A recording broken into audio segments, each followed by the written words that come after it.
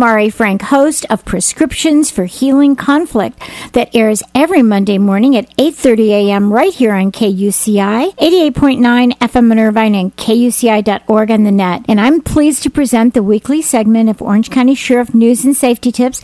And we are welcoming back a wonderful friend, a fellow colleague, lawyer, Edward Leonard, who's been a lawyer for 36 years practicing in the field of law of civil litigation. And he's been a PSR, or Professional Services Responder, since 2008 with the Orange County Sheriff's Department. And he served on the PSR Council, and now he serves as the Deputy Director in the Reserve Unit. He is wonderful. He's a great guy, and we are so glad to have you back, Ed. Thank you. Nice to be back. Well, we talked last time about, who the professional services responders are. They're professional people in the community. Some people are retired, and they give of their time free of charge to the Orange County Sheriff's Department. So tell us, how is the Orange County Sheriff's Department and our county really enhanced by the inclusion of the PSRs? These civilian responders assist in so many different facets of the police activity, sheriff's activity in the county of Orange,